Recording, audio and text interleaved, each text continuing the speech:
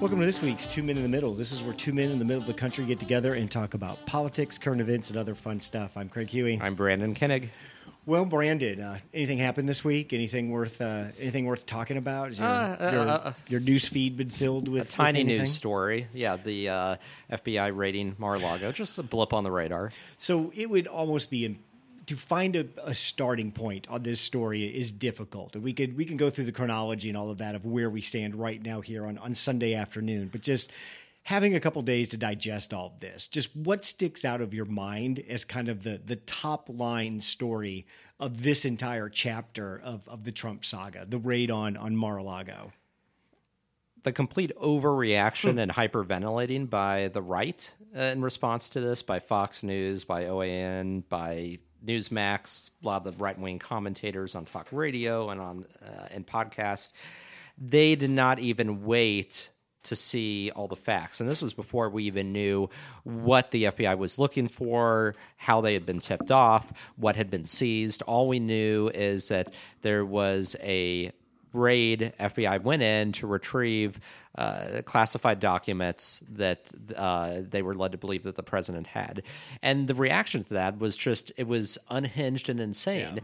Basically, that this was the worst thing that has ever happened in the history of our republic. That was one of the things mentioned, that all of a sudden you have calls now for the FBI to be defunded or destroyed, dismantled.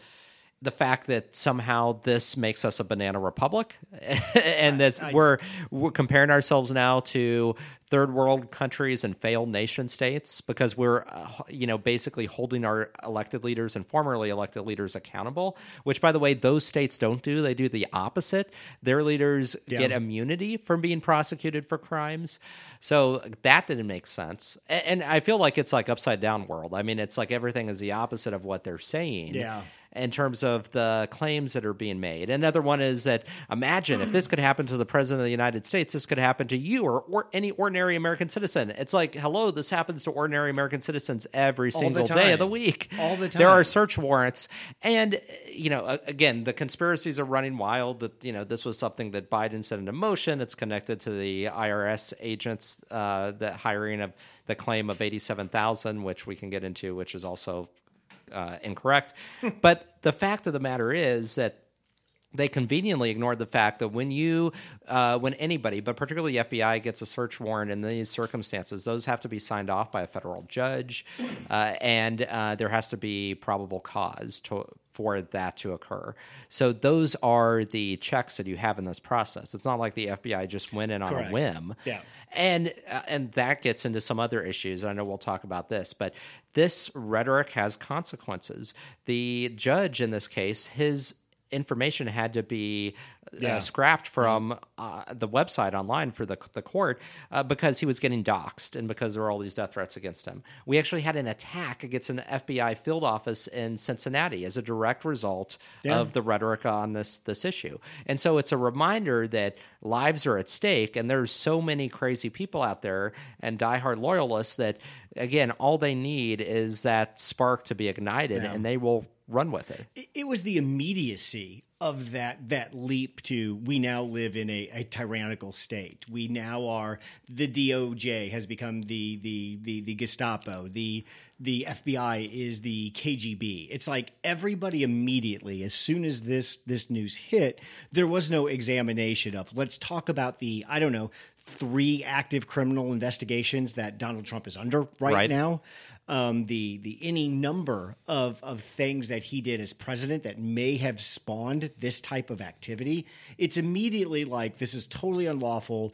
This is what happens in a banana republic. This basically shows somehow that every possible critique we've made over the FBI and the DOJ in the last 6 years was on point, justified, and this is the end of a democracy. And I sat there watching it thinking, maybe I'm missing something here. And one of the things I wrote down that's been hard to kind of gauge through this entire process this week with this news is the reaction from the right is so far away from like my reaction and what I would call like a normal reaction. It's hard to gauge. Brandon, am I missing something?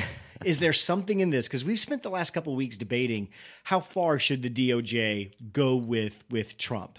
I think you've been more comfortable going a little bit farther and faster. I've been a little more comfortable with pumping the brakes and taking a more deliberate approach. Well, it's all moot now because it's a ball rolling downhill at this point. The seal's been cracked. We're on our way. So we've seen how the reaction is to a search warrant being executed. So you can imagine how it would be if he's actually indicted or let alone found guilty. But at the same time, I know that many of these people, especially the talking heads, they know better that this is intentional to inflame and to have this overzealous reaction to be able so that they can intimidate and it's a form of intimidation and I don't think it's going to ultimately work, but the idea is to get the FBI and the DOJ to back off and say, oh, look at what we can do. This is only the tip of the iceberg. And Britton, what is, I'm still having a hard time figuring out what is at the core of all of this rage on the right. We'll call it the right media wing of the Republican Party. It feels like this is still about Hillary Clinton and that the Republicans feel that she got a complete pass on what she did in 2016 with mishandling sensitive information, and that Comey and the FBI and the DOJ completely walked away from and completely gave her a pass on something that they thought was clearly should be punishable. Is that's the best thing that I can come up with, because the basis of this being unfair is that they'll start citing all these examples. Hillary's emails. There was a dude for the Clinton administration who walked in the archives, stuffed a bunch of papers in his pants, walked out. Sandy Berger. He got arrested. Petraeus, he got a misdemeanor, I think, conviction when he didn't handle some documents correctly. So the point that they're making, from what I can piece together, is if you look historically at the people that have been accused or found guilty of mishandling docs, it has never been escalated to this level. And the thing that I think people need to keep in mind is let's contrast Hillary Clinton with Donald Trump and how the DOJ approached each one of these situations. Yes. The main point here of difference and where these two paths diverge, the FBI subpoenaed her email server. She gave them the server. Right. They did not have to execute a search warrant. That's right. Yeah. When they gave Trump the subpoena June 3rd for the papers, he didn't give it to him. That's where now you're on a completely different path than what was happening with Hillary and other folks who have been in this same kind of mess. And so that's where you refute claim number one, which is they should have just asked him and he would have handed this over. You go back to January when they did this, as you said, because the subpoenas actually go back further this year, and they were not given all the information they asked for. And so that's why we're at where we are today, because it was a refusal to comply with a subpoena request. So the first freak out is by the right of, oh my God, this is unprecedented. This is a sign that Joe Biden is officially and Merrick Garland are after Trump. And that has this 24-ish, 48-ish hour cycle. Garland comes out and basically says, hey, I signed off on this. This was on me. Stop threatening the agents. Then he does leak to the Washington Post that this is about nuclear documents. This is where the story takes another bend and another turn. Yeah. I have multiple people who have texted me outlandish fantasies about what type of nuclear information Trump could have. And I want to run a few of these past you, and you tell me if these make sense. Okay. Why would anybody steal the plans for a nuclear bomb? Nuclear bombs are, 85 years old? If you can get the uranium, they're pretty easy to make. Right. Do you think this is Trump has a blueprint to a bomb or a missile that he smuggled out of the White House? No, and I think it's definitely easy to focus on that because I think that's a worst case scenario that people's minds gravitate to. It's the most Hollywood case that we've all seen played out in a film. But I mean, and so the fact of the matter is that you could have documents that describe either nuclear capabilities or highlight them to some degree that are not, the details of actually how to create or to execute a nuclear weapon. But I think what's most intriguing here is because we're able to see the details now of, I should say we're able to see what was seized, right, in the classification level. So some of this had top secret classification and then the classification that's even above top secret. Yeah. That's what's most interesting to me. Regardless of what it is, the fact that we're dealing with classification levels that are that severe. Like, I mean, we're talking Sure. about the upper echelon of how things are classified, regardless of what it is. Like, it's important and it's critical that they get this back, because in the wrong hands, that could be really detrimental. And so I'm more interested in the notion, or fascinated with the idea, is why did Trump take these in the first place? What was his motivation? And there's a number of things. It could be that he's delusional enough to think that he still is the president and will be in the White House again fairly soon. So this is his way of being able to assert control and being able to, because there's been little ways that he's done that throughout. If you notice, his loyalists still refer to him as President Trump. They never say former president. There's this idea that you have to refer to him as president, which really kind of ticked me off when they said this has never happened to the president before. And I want to say he's not the president anymore. He's a private citizen. He's a former president. And then there's the fact that he has actually been noted for, he continues in breach of ethics conduct to still utilize the presidential seal. On his stationery, everything. You're not supposed to when you're no longer the president. You're not supposed to go around and have it on your podiums. He's the first person in living history that has done that and continues to do that. So there's this delusional mindset that maybe it's a way of asserting just in those other ways that he's still president. But then my mind also goes to the fact is, could this be leverage with foreign powers or even non-state actors, in terms of financial quid pro quo? Why would the Saudis need to buy a plan for a missile or a weapon? They just buy the weapon. Right. They have all of the money. If they truly wanted this technology, they would just buy a company or a college or people, and they would get this technology. Right, and that's why I don't think it's the plan. But if there's intelligence information of any kind that's significant, that's where, and not necessarily about nuclear weapons themselves, but about our capabilities or where we store them, or any number of things. That's information that can be leveraged in some way. What these documents are matter a lot, I think, in the court of public opinion. What they are, what they pertain to, I think is going to make a huge difference on how far any law enforcement entity feels pushing this case forward. Because if these are highly sensitive documents that the American people would recognize are highly sensitive, past their classification, I think you have a case. If these are documents that the what isn't that impactive, I think a lot of that falls away. I know that's not right, and the classification of the docs really has nothing to do with, for example, did he violate the Espionage Act or not? Right. But just for a matter of practicality moving forward, if these are not docs that shock the American people that he would have and refuse to give back, then this isn't viable moving forward. But you've accomplished what you want to do, and that's it. But how are we ever to know what is actually in those docs? We won't. How do you need to know? If they're that top secret, I've resigned myself to. Yeah. We're not going to know what we're not going they to are. know. But again, I think that's part of the case is having to make that, because we're never going to know the details of exactly what's in it. Yeah. And so there's still the argument to be made that the part of the reason we can't know what's in it is because this is highly classified, the top secret, most secure information possible. Highest classification level possible in terms of some of these boxes. And that was what Hillary had on her email server, too. She Right. had the same classification of docs as Trump did. Once you get past the what, and I think the what matters a lot, then there's the why, like you said. Yeah. Why did he do this? He could just be completely delusional. If I had to guess, it would be he still thinks he's president. Like you said, he likes some of these docs. He's cool. He likes to show them around. It just makes him feel important having these docs. It could be that simple of why he has them. I don't think there's a plot to sell nuclear secrets to the Saudis that Trump is facilitating through these documents. Well, no, but again, I would have put it past him to keep on to it or retain it as collateral for future types of kind of business trading, and more so in the realm of business, because he has many outstanding loans. He has debts that need to be paid off, and it could be something of a classification level that doesn't necessarily relate to nuclear, but has high classification level because of it being sensitive intel that he could be willing to trade or sell for whatever purpose, to help himself financially. I think it's much, much, much more probable that Trump knows the docs are cool. People will be impressed by him, and he whips them around at Mar-a-Lago during cocktail parties to look awesome.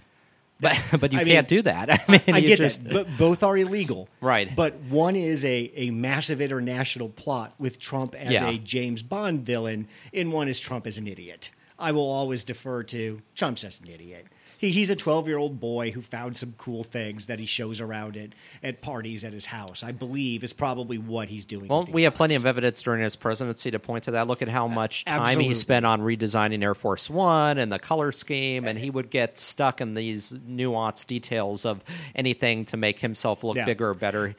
We've seen Trump at his James Bond villainous most. That's the 2020 election. Right. There was no sophisticated plot. That was all blunt force trauma with two morons, with Giuliani and that other chick, Powell, leading the pack.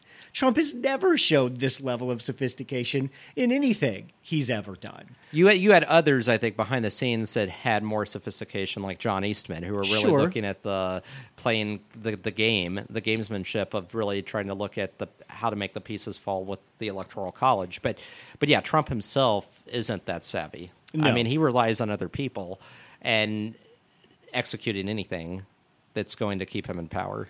And it seemed like on Thursday, somewhere this week, later in the week, it turned to, okay, we're not framing this anymore in the media on the Republican side as a threat to democracy. We have a certain crowd that's just going to keep banging that drum. Then it came into, well, this isn't really bad. This is what always happens with Trump. The Republicans pivot to, he probably did it, or he did something close to what people are saying. And yes, it's bad, but it's not that bad. And we can make up any number of excuses to why he did it, or point to dozens of people on the other side that have done the exact same thing. So it seems like everybody just punted back to the comfortable position. Okay, if Trump did have those docs, he magically blessed them and declassified them. That's one thing. Which you can't do. So but yeah. We're right back to where we've always been with Trump. Everybody kind of agrees. Even the Republicans believe that he probably did something wrong, but you can't prove it was that bad, and we're just going to move along like nothing happened. I do think there's been a somewhat subtle change with the unsealing of the search warrant. So Garland doing that so that it was available to the news media, now to anybody, all of us who want to see that. It did change the calculus. You had some Republicans step back. They're just over the top. Defense of Trump. I think it was the what's the conservative group in the House? Not the Republican Study Committee, but the Freedom Caucus? Freedom Caucus. They actually had a meeting scheduled for Friday, which they canceled after the search warrant was unsealed, which was going to be this big, vociferous defense of Trump. So you've started to see wrinkles in that, and some Republicans here and there who now have gone from this is outrageous to we need to wait and see and let all the facts come out. So there's been a subtle shift, I think, just based on the nature of seeing the search warrant and why they went in, that the concern here wasn't just over any documents. It was over specific classification of documents and a tip-off that some had to do with nuclear. The other thing, too, that we haven't touched upon is somebody tipped the FBI off. Somebody within Mar-a-Lago. Trump thinks it was Melania. He has come out and said he thinks did? it was Kushner. Oh, my gosh, I didn't see this. Yeah, he has come out and said it's a distinct possibility that Melania or Kushner turned me in. Wow. See, that's news that I missed. But it has to be someone who's close to him, who knows Mar-a-Lago from the inside, who would know where this stuff is retained and kept. So that's the other wrinkle to this, that it's somebody within Trump MAGA world who came to the FBI. I just tried to remind people we are running the same tread we've run with Trump dozens of times while he was president. And the first question you have to ask yourself, I think, when you're on the Democratic side of this, when assessing what is this going to do to Trump politically, what does this mean for the Republican Party moving forward, and how are we going to capitalize it? The first thing is that you've had Trump in these exact same crosshairs a dozen times. You've never got him. There is no one kill shot that takes this man down, because the entire Republican Party, it's like the end scene in Ender's Game. There's so many layers around him of protection. No single shot is going to get through him. So you just said it. We're probably never going to know what these docs are. unless there is clear evidence of his intent to do something criminally with him, I don't think there's much to be made of this. Simple possession of those docs is not going to warrant them filing an indictment. But I think there's a history there of failing to turn those over, and the fact that Trump's attorney signed off and said these were all the docs in his possession. His attorney might be in trouble, and we know now that wasn't the case. I don't know. I feel like this is less gray than trying to charge Trump with January 6th. Trying to stay in power, in terms of trying to find something to charge him with, this is much more cut and dry. So I do think if he's going to be charged with something and be held accountable, this seems to be much more like the line in the sand than what we've been looking at up until now. Brendan, you've been around high-level professional politicians, congressmen, senators. You've worked on the staff of a senator. You've been around kind of people in this position. So politically, this is being described as a windfall for Trump, that this is because the FBI went through with this action, and it will be seen as so egregious and so horrible for Trump personally and for the country as a nation that everybody has closed ranks around Donald Trump. Even people that are obviously running for president, your Ted Cruz's, your Tim Scott, they're kind of holding their powder. But most people, the consensus has been, this has helped Trump in his bid for reelection. Mike Huckabee has gone as far as saying, call off the primary, give it to him now, let's start running. Brendan, how did Trump's political calculations change because of this? This is something the right's been banging on all week. I just don't see this. I don't either. And so the refrain I keep hearing is this makes him much more likely that he's going to announce his candidacy before the midterms. But I felt like that was already fairly likely anyway from the noise we were hearing. So maybe it's been moved up to early October now instead of like days before the November election. I don't know. But I don't know that it has changed the calculus in terms of his support. In terms of his diehard supporters, it may have made them even more aggressively supportive of his bid to the point that they're going to be following much more closely than they would have. I think what remains to be seen is that those people who were on the margin, who voted for him last time but have been very ambivalent about him since then, the polling has shown that with the January 6th committee hearings, his support has softened among some of those marginal voters that were in his court. That is where I think we need more time to see how they react to this. I've seen only one poll that's been out since all this happened, where there's 49% of Americans believe that he's had and knew that he had documents that were classified and detrimental to our security. 37% think that this has been a sham and is bogus, and then you have 12 or 13% that are unsure. But I don't know. I think it takes the support that he had, and it just makes it much more zealous and much more aggressive. But I don't know that it's really going to change people from one side to the next. I think that's baked in. I really didn't hear anybody's analysis that said that. Tell me why the serving of this warrant would make more suburban white moms vote for Trump. And I haven't heard anybody talk about – everybody loves to talk about what Trump has gained, his gain in Hispanic, how he served with female voters, how he has increased his margins with African-American men. Yeah. Nobody talks about the 5% of white men that left him. Yes. And the 5% of white men that left him really don't like the January 6th committee and probably really don't like this. So other than the hardcore base, where is the political advantage at? I've heard no pundit explain it to me. Well, I think the attempt to gain a political advantage is with that line of attack saying if this could happen to him, this could happen to you. But I don't see that resonating. What does that mean? Like what? I mean, I think most people understand and hear about search warrants being executed on a daily basis in their towns, their communities, their metropolitan areas. So it would presume to think that somehow people are oblivious to this, and this is the first time they've seen this occur ever, and I don't think that's the case. I think that's a very difficult leap to make. The way that I see it right now is the right is throwing every conceivable argument that they can against the wall to see what'll stick, because that's really the mode that they're in. It's a kind of like emergency danger mode, but I don't see that really working. I don't see that changing the calculus at all. If anything, the irony to all of this is it makes Trump a focal point for the midterms, which I really don't think Republicans want Trump to be the face of the midterms or this. They want to keep the conversation on the economy, on inflation, on gasoline.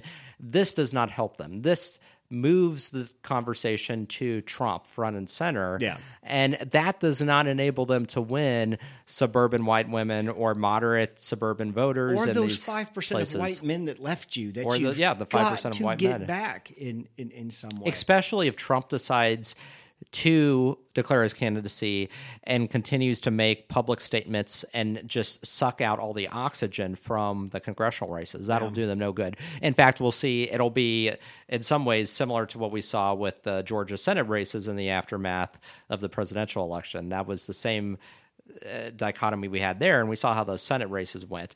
So I think it would matter less in House races, but I think it could matter in terms of the Senate races in terms of having the effect that Republicans don't want it to have. Well, as somebody who is interested in campaigns, and Brandon is somebody who, like yourself, who's taken classes in them, it's going to be really interesting to watch how the Republicans take the defund the police message, which failed miserably for the Democrats. Oh, yeah. What kept us really from maximizing what we could have done in 2020. But apparently, your old team is going to pick that up and take Hold a shot my beer. at it. Yeah. I'd be real interested. What is the Republican version of defund the FBI going to look like?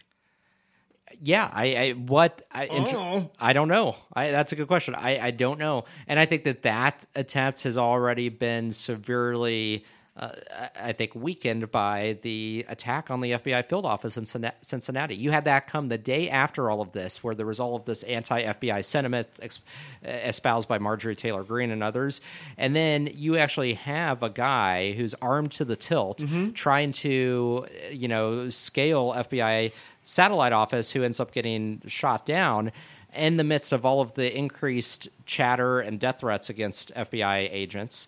Like, that does not look good. And I think, again, if you're talking about, mainstream America and how they view that, they see that as this is an escalation of rhetoric. And again, coming from the Law and Order Party, how does the Law and Order Party justify that or rationalize that? And 2024 is still going to be Trump is you and you are Trump. An attack on him is an attack on you. He's your cultural flag bearer. Oh, I'm glad you mentioned that. So that was the other theme to all of this, is saying that this attack on him is an attack on the country. It's an attack on our nation. Brad, who is that for? Other than just, is that still the rally crowd? Is that? Well, I don't know who that's for, but it has shades of this authoritarian bent that the party has taken, because that's typically what you see in autocratic countries, where the leader gets associated with the country as a whole, and they're inseparable, whatever, and so the nationalism, the patriotism gets wrapped up solely in the leader and in nothing else. And the leader is everything. And it's not coincidence that, at this last CPAC in Florida, Viktor Orban, the autocratic-like leader of Hungary, was one of the keynote speakers, and was treated to resounding applause. Especially as he called out gay people and anybody that his government has fought against. So again, I think it's borrowing from the strongman autocrat playbook is what they're doing, and I noticed it immediately, because I'm like, this is a real shift. This is a pivot, and it's very different from in the past when Republicans have felt like they're presidential candidates or presidents have been attacked or their leaders have been attacked. They have fought back and responded back, but they never attempted to make the claim. I mean, think back to even when George W. Bush was president during 9/11. There were no claims made that this was an attack against him as a person. No. And granted, that was different, but there wasn't this attempt to wrap him up as this supreme being and that he was the country. And that's where they've gone with Trump. And it's very weird and strange because it's foreign to us. And again, I can point to any number of countries in Central and South America and in Southeast Asia where this is more common, but this is not done in the United States. After everything that man has done, the Republicans are still going to say, find yourself in Trump. Yeah. Look to Trump and find a reflection of yourself in this man. That just stuns me. Remember, Trump himself was the one who said, "I alone can fix it." It's the idea that he alone is the only person who, can be their leader and do all of this. And I want to pivot back to the FBI. I found it extremely striking. If you remember during the summer, June of 2020, so in the aftermath of what happened with George Floyd and the rioting across the country, it was the Republicans who were taking Trump's side, saying that we should send in ATF, FBI agents, basically national law enforcement to all these cities in the country to take over basically duties, because under this guise that somehow local leaders weren't acting as aggressively enough to stamp out the rioting. And so Republicans supported the FBI then. Yeah, let's send them into cities and let's have them act as local police forces. So it's a complete 180 now. The FBI is somehow like, we need to defund them. And how did we get here? I mean, I get it that the Steele dossier was a piece of campaign oppo research that went way too far, and too many people did too many political things with that. Right. I get that. I guess what I'm trying to say is if you're of the mind that Trump has been wronged by the FBI during his presidency, there are some points where you can make some arguments in that area that you wouldn't be completely wrong. That's a massive leap to this is a corrupt organization that needs to be ripped out root and branch and completely reimaginated under a Trump administration. Yeah, well, and it fails to factor in that there's different FBI leadership now as well. Not only in terms of the Attorney General and DOJ, but in terms of the FBI itself. You have Christopher Wray, who is the leader, who was actually appointed by Trump originally. Yeah. So, I mean, this isn't the same as what, you saw at the beginning of the Trump administration, end of the Obama administration, Republicans pointing to that.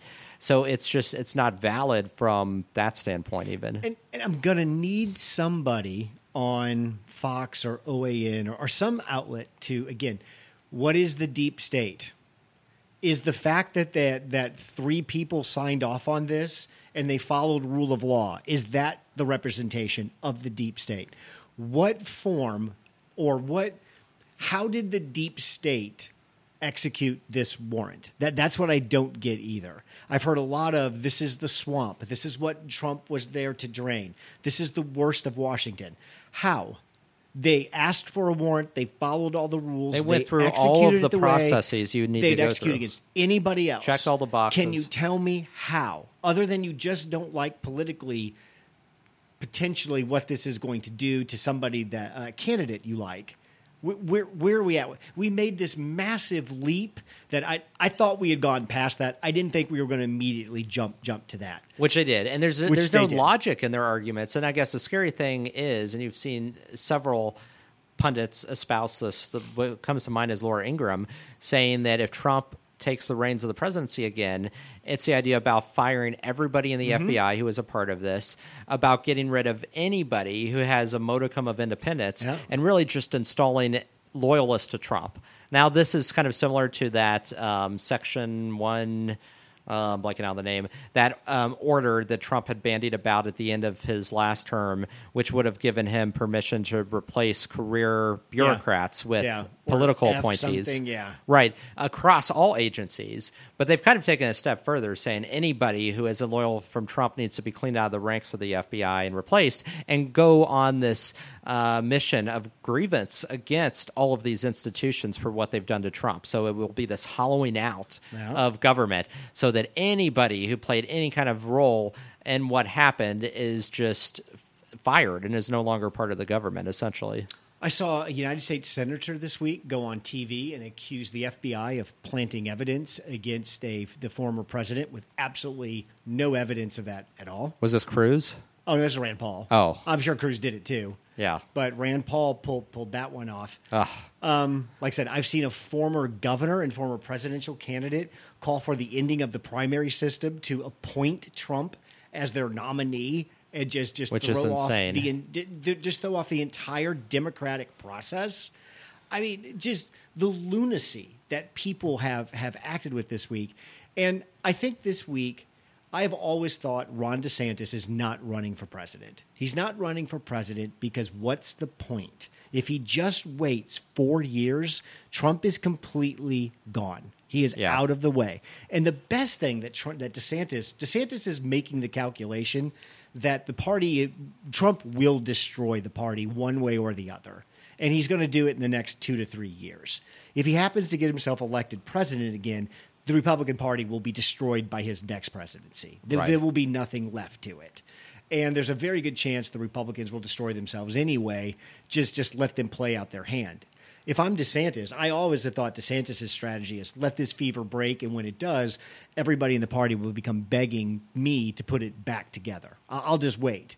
And by the side, what's DeSantis, 55, let's say? Yeah. He's got another 40 goddamn years to run, I guess, so time is on his side. And he has another 4 years as governor, assuming he wins the governor's race this fall. Ron DeSantis sent out, he was the first Republican politician I saw that made a tweet. And very inflammatory tweet. It was basically, this was all planted, this is tyranny, this is a banana republic, burn the DOJ down. Brendan, I'm applying old school political rules here. To me, that is not the tweet of a man running for president. Am I just missing this here? Well, I wondered that at first, but at the same time, I also thought, I mean, have we really jumped the shark at this point? So maybe, again, I think that we could also just be in new territory where none of the old rules apply. So you're telling me Ted Cruz and Josh Hawley are more disciplined presidential candidates already than Ron DeSantis? I think in some ways, yes. I think that Ron DeSantis has this posture he's been trying to strike in terms of going to Trump's right to differentiate himself from Trump and saying Trump is at MAGA enough. I'm more MAGA than Trump. But then he also has to stay in the good graces of Trump's supporters and not anger Trump too much because he needs that same audience to propel him to the presidency. And so this was kind of the perfect opening for him to insert himself into that mix and really rile up Trump's MAGA base and curry favor with them because he needs them ultimately. No, none of the senators, all of them held their fire. Nobody put a tweet out that wasn't, hey, we need to look at evidence. We need to make sure things are happening, at least in the first 24 hours after the raid. They were pretty succinct in their response and pretty traditional.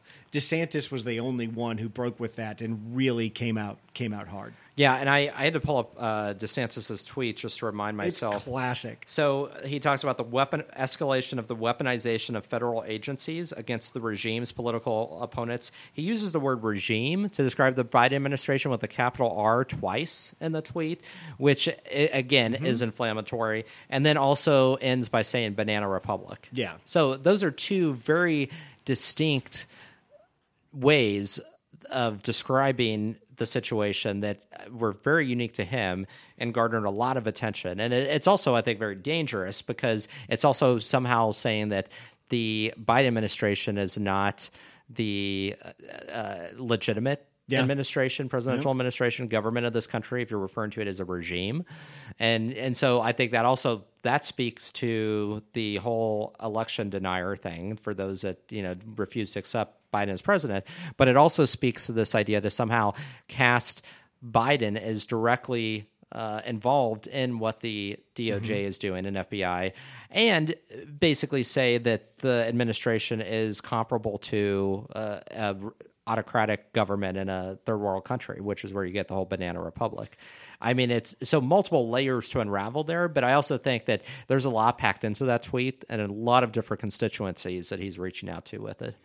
Chuck Grassley, he decided not to jump on this bandwagon this week. Just for anybody to know, Chuck Grassley, the 88-year-old senator from Iowa who's running for re-election. Yeah, well, is he 88? I know he'll be 86. No, he'll be 91 when he gets re-elected, I believe. Jesus. I just want to say that again as a point of rage for anybody who might be listening to my voice. The 88-ish-year-old senator from Iowa. You're right. He's 88. Who's running for re-election for a 6-year term. And so he would be 94 at the end of this next 6-year term. He decided he didn't want to jump on the Trump raid this week. No, he jumped on another bandwagon. He went after the IRS because it must have been just for Republicans. Crazy. Let's just list off every federal agency that we want to tank, put the people that work for them in jeopardy, and basically just create a complete shitstorm. So in the Inflation Reduction Bill, it's hard for me even to say Inflation Reduction Bill. That name is so ridiculous. There's an expansion of the IRS staff for auditing. It's an expansion of about 87,000. Again, I'm assuming that's the max that they can hire. And the specific goal is they're going to start auditing more high-end individuals.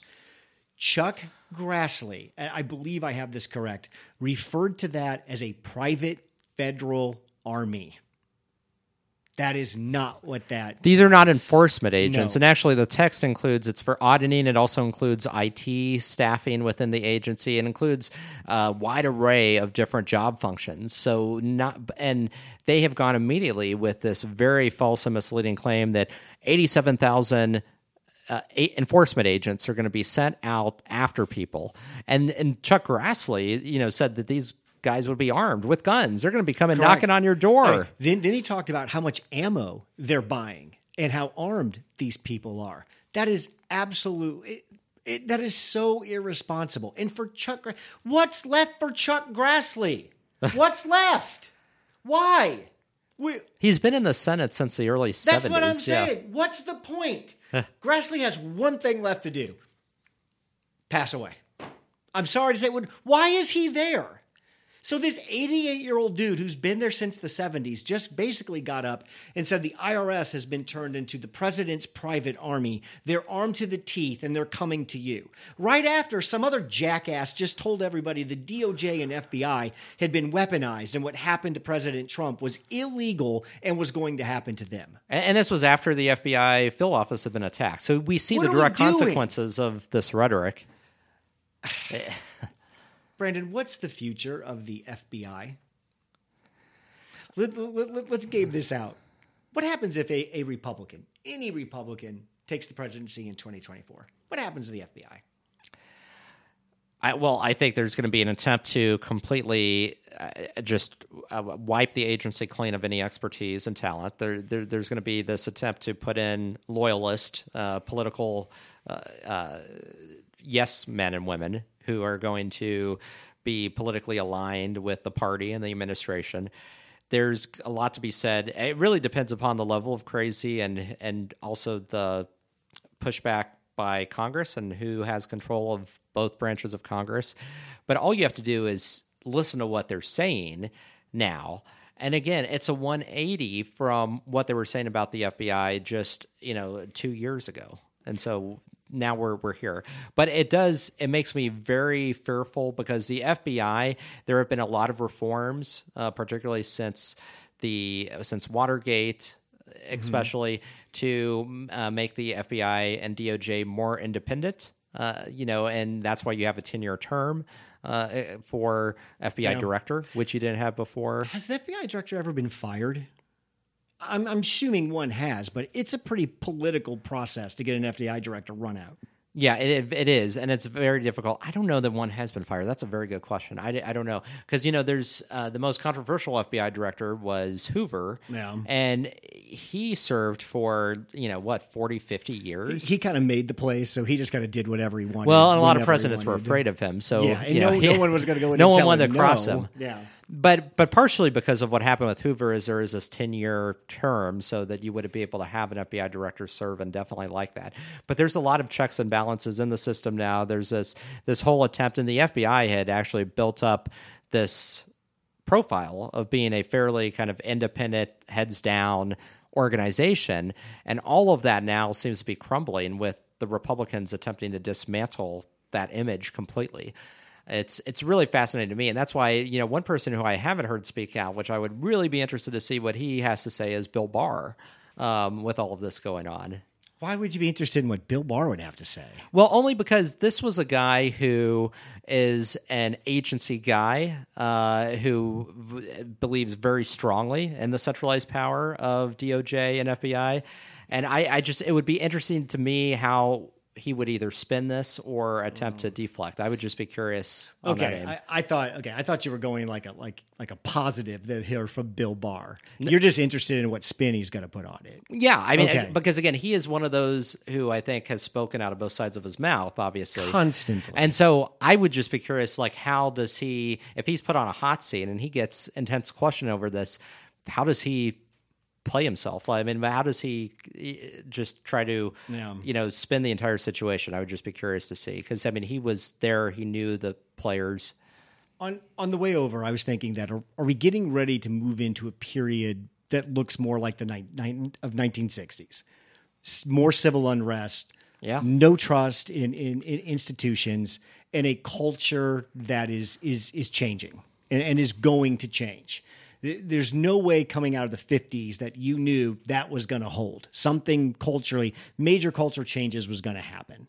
It feels like we're kind of lining ourselves up for a repeat of that decade in those types of areas. Big cultural change, big political change, economic change. And when we get out of this decade, everything's going to look different.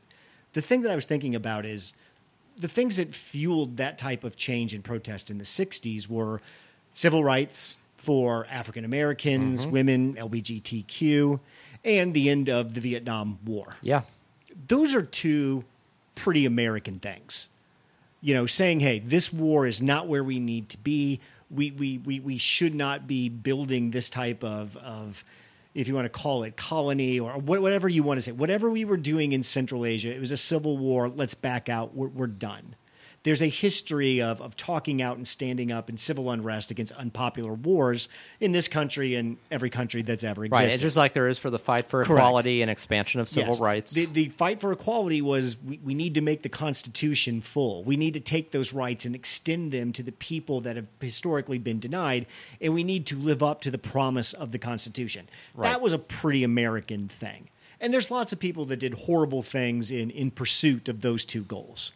If we're going through a period of civil and political and social unrest now, what's really driving this? I really couldn't tell you. What really is happening?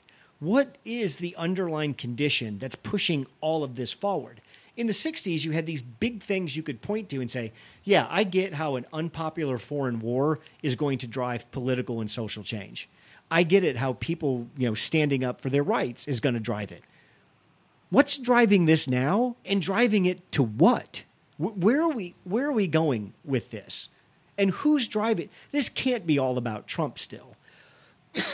This has to be about grievance and change and people being left behind and things like that. But are we just going to continue to let the negativity of those issues be what propels this forward?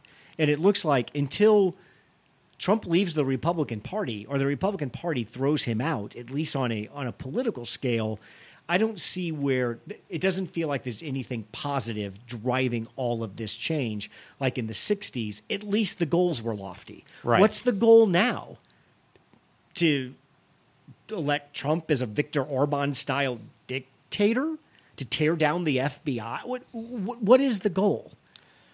Well, and I think so the Trump cult of personality is just one symptom or one factor of a greater issue, which I think is that we've become a nation of nations.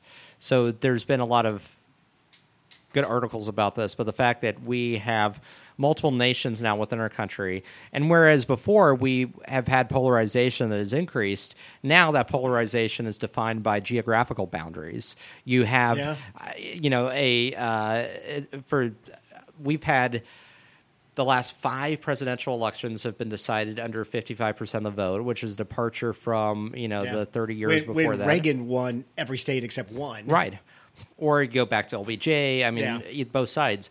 And then you also have this dynamic now where it almost never happens. I remember writing my undergrad political science thesis on split ticket voting. So voters that vote for president on one ballot, one party, and then their member of Congress on another from another party.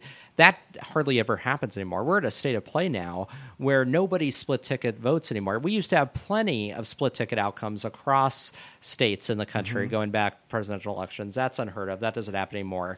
And states have become extremely polarized, and it leads to this increase in talk. And so I don't think it's accidental that you have Texas passing their GOP passing this succession, resolution, or you have Arizona on the eve of the Trump raid. You had the candidate for governor, the Republican candidate for governor of Arizona, Kari Lake, supporting succession on behalf of Arizona. Yeah. And so this is being thrown out more and more by the Republican Party's leading candidates for office.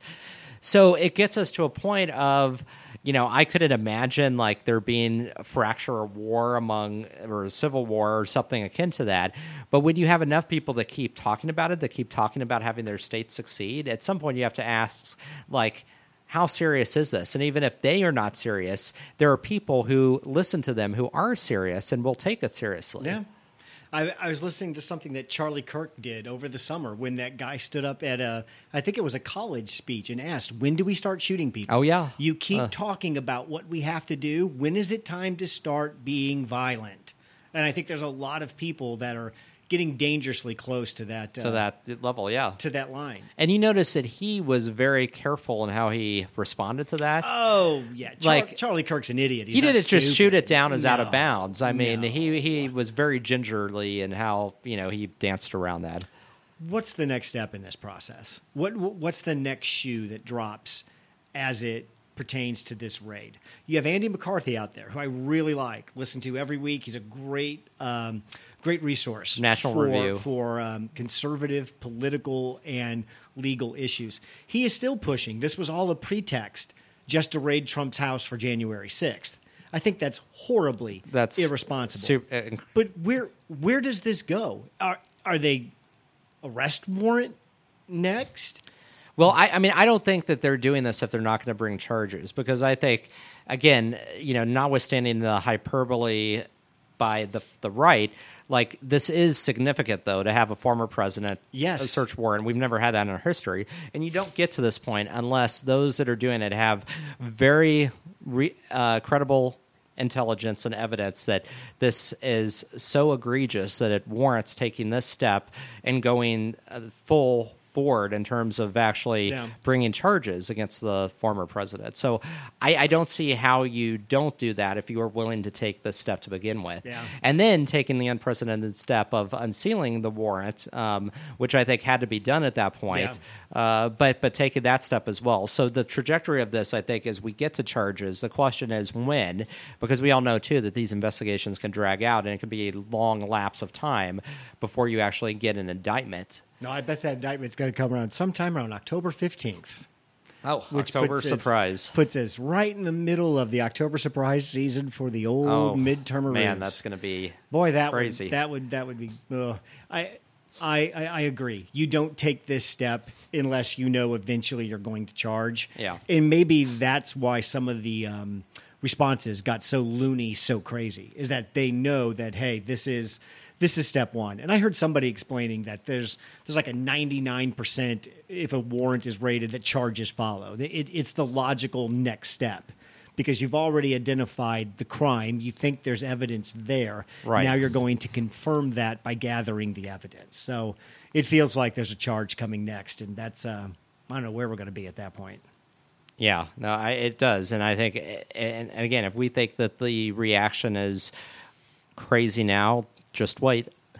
Maybe, yeah. There's no good way to it. I'm like, maybe there's some benefit in getting some of the crazy out now, but no, it's going to be a shit. And I do think we have to be prepared as this process moves forward that there are going to be increasing numbers of sporadic violent incidents that happen, like the one we saw last week. That those are going to become more frequent, and many of them will be lone wolf perpetrators like that man. But this is going to become more and more frequent.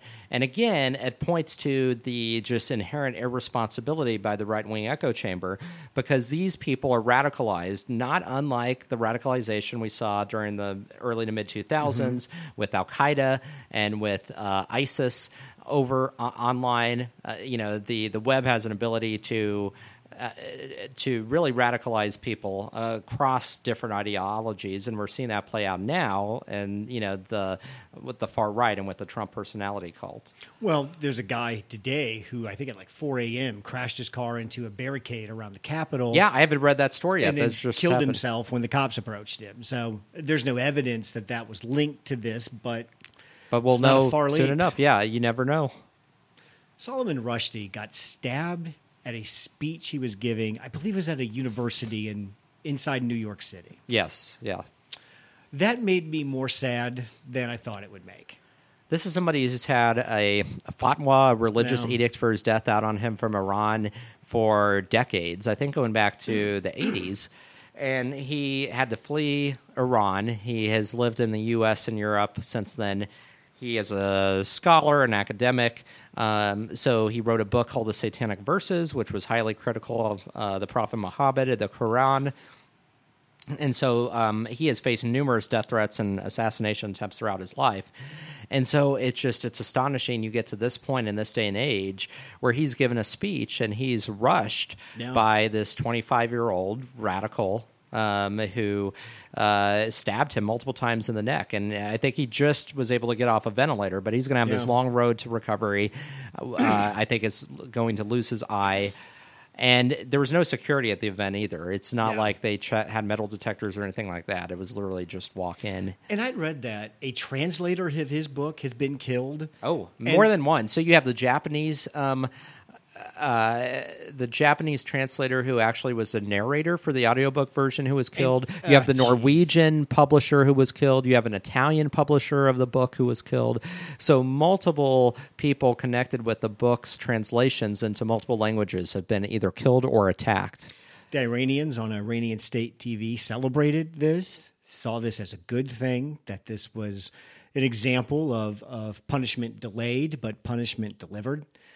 What gets me is I understand that the Democrats sometimes have a hard time understanding the concept that you have to take the world as it is.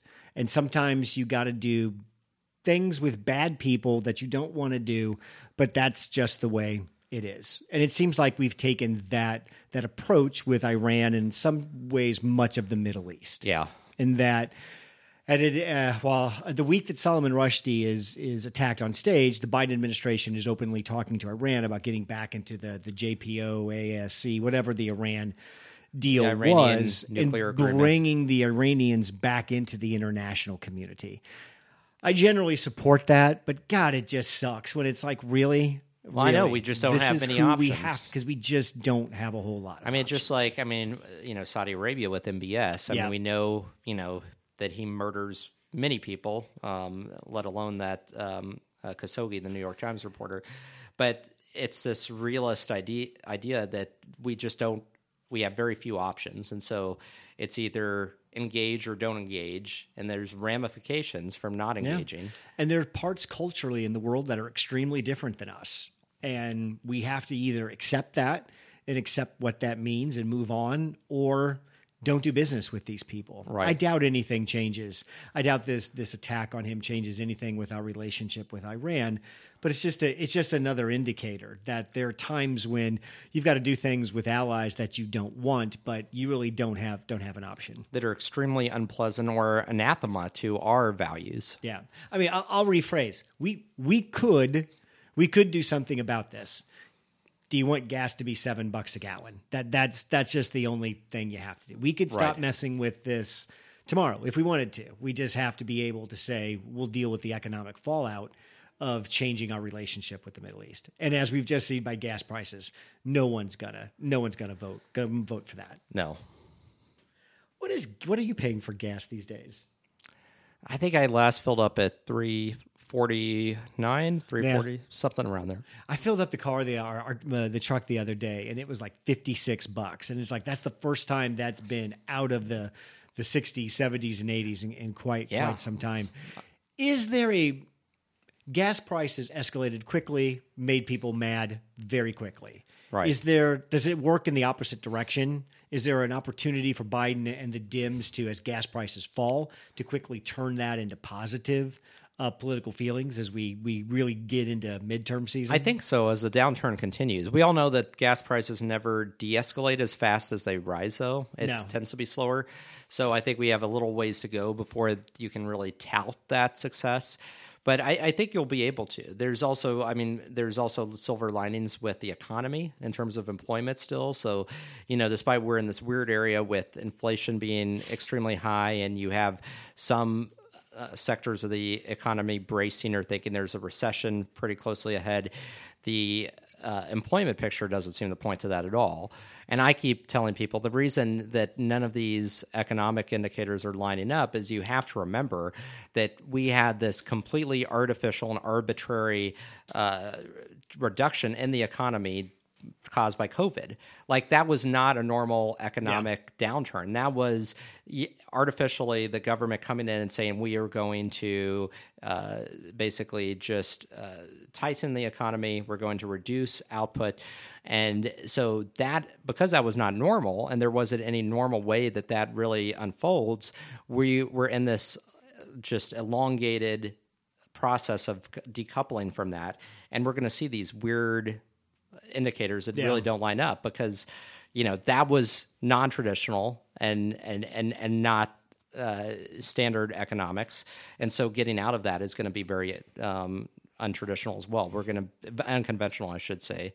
And so I think you can't lose sight of that. So I think it's not very surprising that we see all these sometimes indicators that are pointing in opposite directions, positive and negative at the same time, because, what happened, we had never taken action that was like that. I mean, it was unprecedented, with COVID. There's been times that we have, done rate hikes or dropped the interest rate, taken response, for example, the Great Recession. But when you retract the entire national economy all at once due to a virus, there's just no way to calculate what that impact is going to be years down the road. And your two main supplier of goods, China and India, keep coming and going offline over a 12 to 14-month period. And China continues to have draconian lockdowns every time they have a COVID outbreak. Because they don't have a vaccine that works, and they won't use anybody else's. That's exactly right.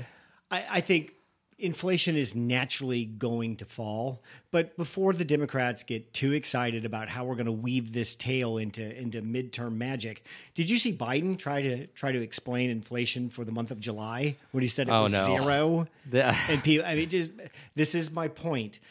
In order to turn the dropping inflation, which is naturally going to happen, like you talked about, as more things come online and stay online, the natural byproduct of that will be prices start to fall. Yeah. Point to me on the Democratic side who can come up with a coherent political midterm communication strategy around that accurately tells people what's happening, what our role was, and turns it into positive feeling. We're all waiting. Good luck. Yeah. There's no way. So we'll get some residual bump off of it, but that would require us showing political skill, and that we've been down that road too many times to think the Democrats can make big hay off that. So who knows? Agreed. It's time for the fun time, Brandon. Did you do anything fun? Have you done anything fun this week? Just hiding out in the house because it's so damn hot here? Yeah, no, it is very hot. So no, I've done a lot this weekend. So I was traveling for work this last week and got back Friday evening from Ohio. How's work travel going? Is it pretty good? Does it feel back to normal-ish, or is it? It still does. on? Yeah. The planes are crowded and seats are taken. It does. The airports feel like back to normal. And so we're in this area, area now where the airlines are trying to catch up. There's staffing shortages, and my flight back was delayed 20 minutes getting off the tarmac because we didn't have a pilot or a co-pilot. Jeez. And so they brought a pilot and co-pilot who had their day off from PTO in to be able to fly our plane. How are we making pilots? That's a great question. I just assumed all pilots came from the military. I don't think that's correct. No, I mean, but how are we replacing people that are retiring as commercial airline pilots? Well, I mean, they're finally trying to ramp that up, but I mean, of course, that takes years. So, we're years behind. But part of the problem was it was so misguided. But during the pandemic, and again, I'm going back, the contraction of the economy and everything that led to was artificial. We knew it was temporary. We knew that it was a one-time, but everything was going to come back. This wasn't going to be the new normal forever. But yet you had airlines that took that opportunity to offer early retirement and buyouts to many pilots. Very short-sighted. So you had this unheard of massive number of pilots that took early retirement, and so down to an all-time low of actual pilots, and so now they're hurting because they offered all those pilots early retirement, which was a huge mistake. Yeah, and you can't. There's no quick fix to that. No, that has to work itself out over time. So we've traveled a couple times this summer, and it's been decent, but I don't know. I feel lucky because I know many others that have had like horror stories about delays and then not being able to get on flights for multiple days after that, and having to completely reschedule other plans that they had. When the early to mid 90s, when we worked together, business travel was fun. Business travel was considered kind of a perk at that point. Now I can't. I mean, everybody it's just like, oh, good God, you got to be kidding me. That I got to go back. Yeah. I've got a couple friends that are dealing with the going back into the office a couple days a week. Oh, just starting that now, and they're still getting a adjusted little back to that. little adjustment back to it. So, but it's still amazing that how many people have their day-to-day lives still impacted by COVID. Oh, completely. We all do. I mean, even the client on site that I went to in Columbus, it's large office buildings that are mostly vacant still. So I mean, you could hear crickets. They're very quiet because the only time employees are there is if they choose to have meetings in person with other teams there, or they have a reason and they call another employee up and let's go and get together in front of a whiteboard and do this. And so it's a very weird dynamic because you have these huge office buildings that are full of people. When does that all stop? When does the person just come in and say, "Hey, guess what? Everyone's back in the space we're paying for"? I mean, eventually, over the next couple of years, that's going to happen. Oh, that everybody comes back? Well, I don't think so. Well, because the company is like, again, this was a forced change that happened spontaneously 2.5 years ago. Well, we've made adjustments to it, but this organization doesn't run remotely. Well, but the problem is there are enough organizations now that have gone to a full permanent remote status or one that allows for that. So the competition is as such that companies can go back to being fully on site, but they're going to lose people. And so they have to just somehow be able to balance that they might have somewhat of a brain drain depending on what the positions are with that. Because I don't think there's ever going to be a full go back. If anything, I think we're going to be in this new normal where there's going to be more hybrid work where it's, you can have a couple days off and then you work a few days in the office. But there's going to be, I think, much more flexibility than we had before just based on what we saw in the pandemic. I think that's going to be one of the great changes to work culture that is going to last. It's going to be really interesting in like 2030, 2035 when studies start coming out with some years behind them to really kind of understand how that impacted work and what COVID's final impact was. There's a big effort right now among some companies to go to a 4-day work week. There was this article in the Wall Street Journal about that and another one in Forbes. And there's been a few big companies that have done that. Yeah. And so that's the big talk right now in many circles is a cultural shift. How does that work if you're a non-hourly employee? I mean, work hours are whatever your boss decides they are, really. I mean, I don't get that. 4-day work week, that's irrelevant. If it's a Friday at 3:00 and I need something, I'm calling you. Just like what I'm saying is my history of work has been when something needed to get done, I had to do it regardless of what day it was or the time of the week. Are we saying that that's changed and we're only doing business from 8 to 5 Monday through Thursday? I'm all in on that. I think that's a fantastic idea, but I don't think that's what a 4-day work week means. That's a good question. I'd have to read more deeply into some of the intent behind it. Yeah, I keep wanting to ask people, so what you saying is you're going to stop emailing me at 8 p.m. and expecting a response. Is that what you're – because that's very different than saying we're shifting to a 4. So what are we actually saying? That's what I can't – that's what I can't get a beat on. I do know a lot of companies have already gone the softer pivot to just canceling all meetings on Fridays, making sure that employees' calendars are free for meetings, Yeah. that there isn't any, major, request or big things going on, to make the Friday be more of a transition into the weekend, so that you're not, just have a, packed schedule of all these Yeah. different things that you have to do and meetings you have to attend. So that seems to has become more standard, is just making Fridays lighter in terms Yeah. of work. I'm all for a 4-day work week. Most people I talk to that say, I really enjoy working from home. It gives me a lot more flexibility. But I always ask them, do you work less? Are you less stressed? Right. Are you more happy with your job? Are you more satisfied with what you're doing? A lot of times those answers get different.